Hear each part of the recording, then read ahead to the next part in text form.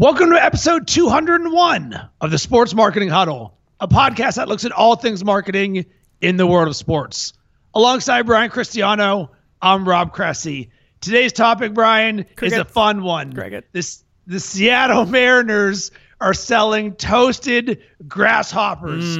So the grasshoppers are toasted Delicious. in chili lime salt and come in a 4-ounce cup for $4. It's a deal. So, yes. So they're sold at Safeco Field as part of the Mariners' strategy to add more local flair to what they're doing from a brand called Poquitos. And they've sold roughly 18,000 grasshoppers in the first few weeks, which is more than the entire restaurant sells in an entire year. So obviously this thing is a viral concession sensation. Why do you think it is, Brian, that people all of a sudden are running to the field to eat grasshoppers to a point where they now have to limit the amount of sales of these grasshoppers to 312 orders per game, which is to honor longtime Mariners great Edgar Martinez's 312 career batting average? Have you ever had a toasted grasshopper? I have not. Then you? yes. Then you know what? I mean, that's the problem, right? Maybe people are like, "Hey, I've never had a toasted grasshopper," and then they have a toasted grasshopper, and they're like, "Holy crap, this is amazing! That wasn't at all what I expected," and it's blowing up. I think this is cool. I think it's amazing. It's definitely a little bit novelty. I'm sure it'll back off a little, it'll wear off a little bit.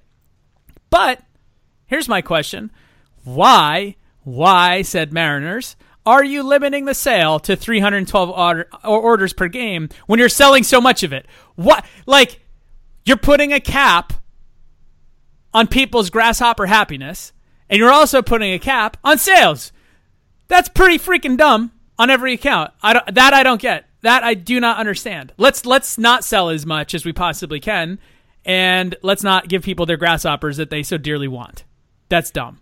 Yeah, so assume I fly to Seattle and I'm only there for one game. And I'm like, you know what, Brian? I'm going to go eat my first set of grasshoppers. And I get there and they're like, sorry, we've sold out of our 312, which is like 0.0001% of the audience for that day. You're right. It's just not very customer centric. And we're going to need to hear more about why exactly that is. So, Brian, do you think that this is completely, I know we said novelty, but is this because of the experience of almost like when you see people, Fear Factor was a TV show that became very popular because you're seeing people eating gross shit and you're like, oh, look at those people. So now you get an opportunity to, and all of a sudden there's some viral buzz about it. So you're like, all right, well, I know I'm not going to die. It could be gross, but it can't be that bad because there's some social proof.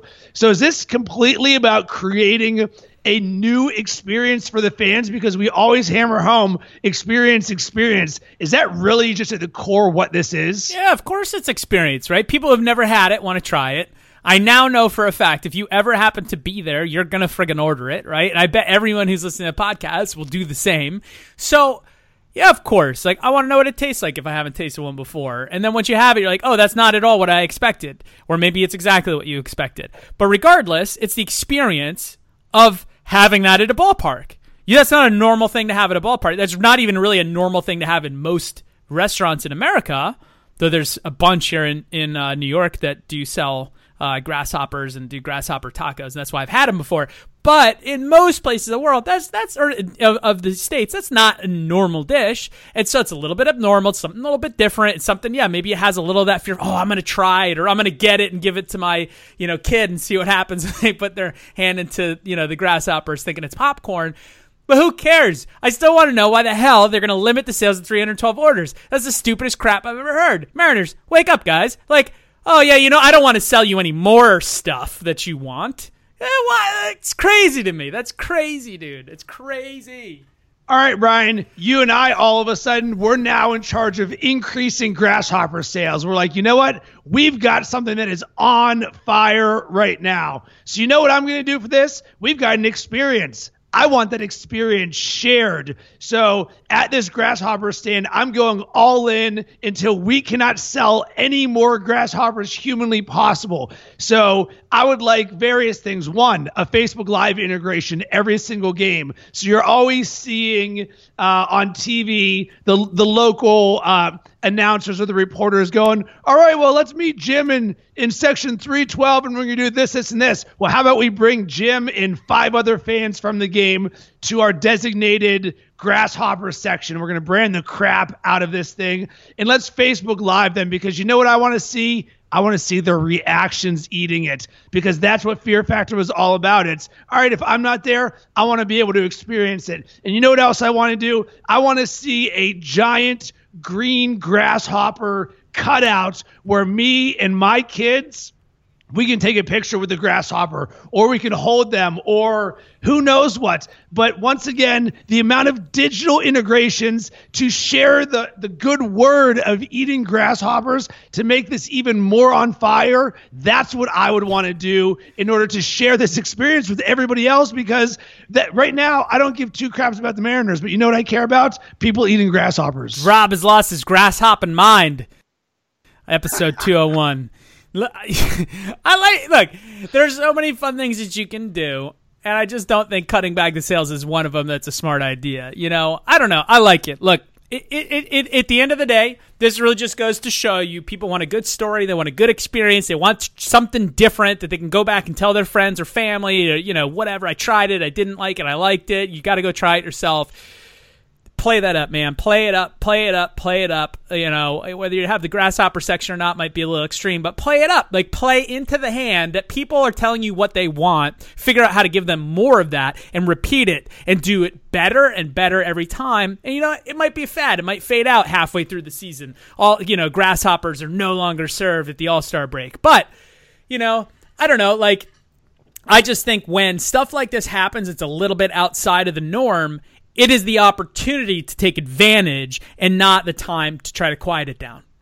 So, Brian, what can other brands and teams, how can they create, let's call it their own grasshopper here? So they've caught... Well, first you got to get a grill. Then you got to get a little oil. You roast them on each side, a little chili lime salt. It's really good. Oh, you mean like in theoretically? Yes, in theory. So... I see one of the biggest obstacles for why we don't hear more stories like this is how many other brands are pushing the envelope in testing to say, all right, how can we create our own grasshopper? I'm not saying go and create dirt and make people eat it. Maybe that's it. But what are the different things that brands can try that is native to what they do? Because one of the things that works great about this is the grasshoppers are part of a local initiative to add more local to the concessions in Seattle. So for any other brands that are out there, they should all be thinking, how can we create our own version of grasshoppers, whatever that is? I'm going to go the other direction and just say that nobody should be thinking about how to create their own grasshopper, because this was not created in a way to get the attention that it got, right? They had Poquitos. They said, I think that's how they pronounce the restaurant's name, right? You know, there was a local place. They want to bring some local flavor, get some local vendors involved as a restaurant. Awesome. They happen to have this cool thing on the menu, so they brought it there, figured, you know, some people want to try it, and blew up into this awesome thing.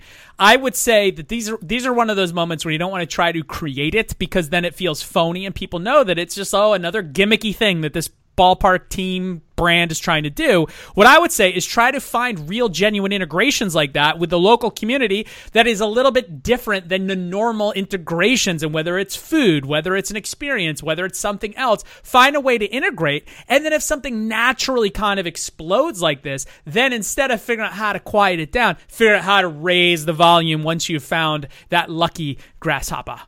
Yes, and you just nailed my takeaway, Brian. When things are hot, don't simmer it down. Elevate that bad boy. Pour gasoline on the fire. Pour sriracha sauce on the grasshoppers. Have we gone too far? I don't know. Maybe we have. But look, guys, we appreciate you listening so much. Thank you. Make sure to share this episode. And if you've had grasshopper before, definitely tweet at Rob and I. Our handles are in the show notes.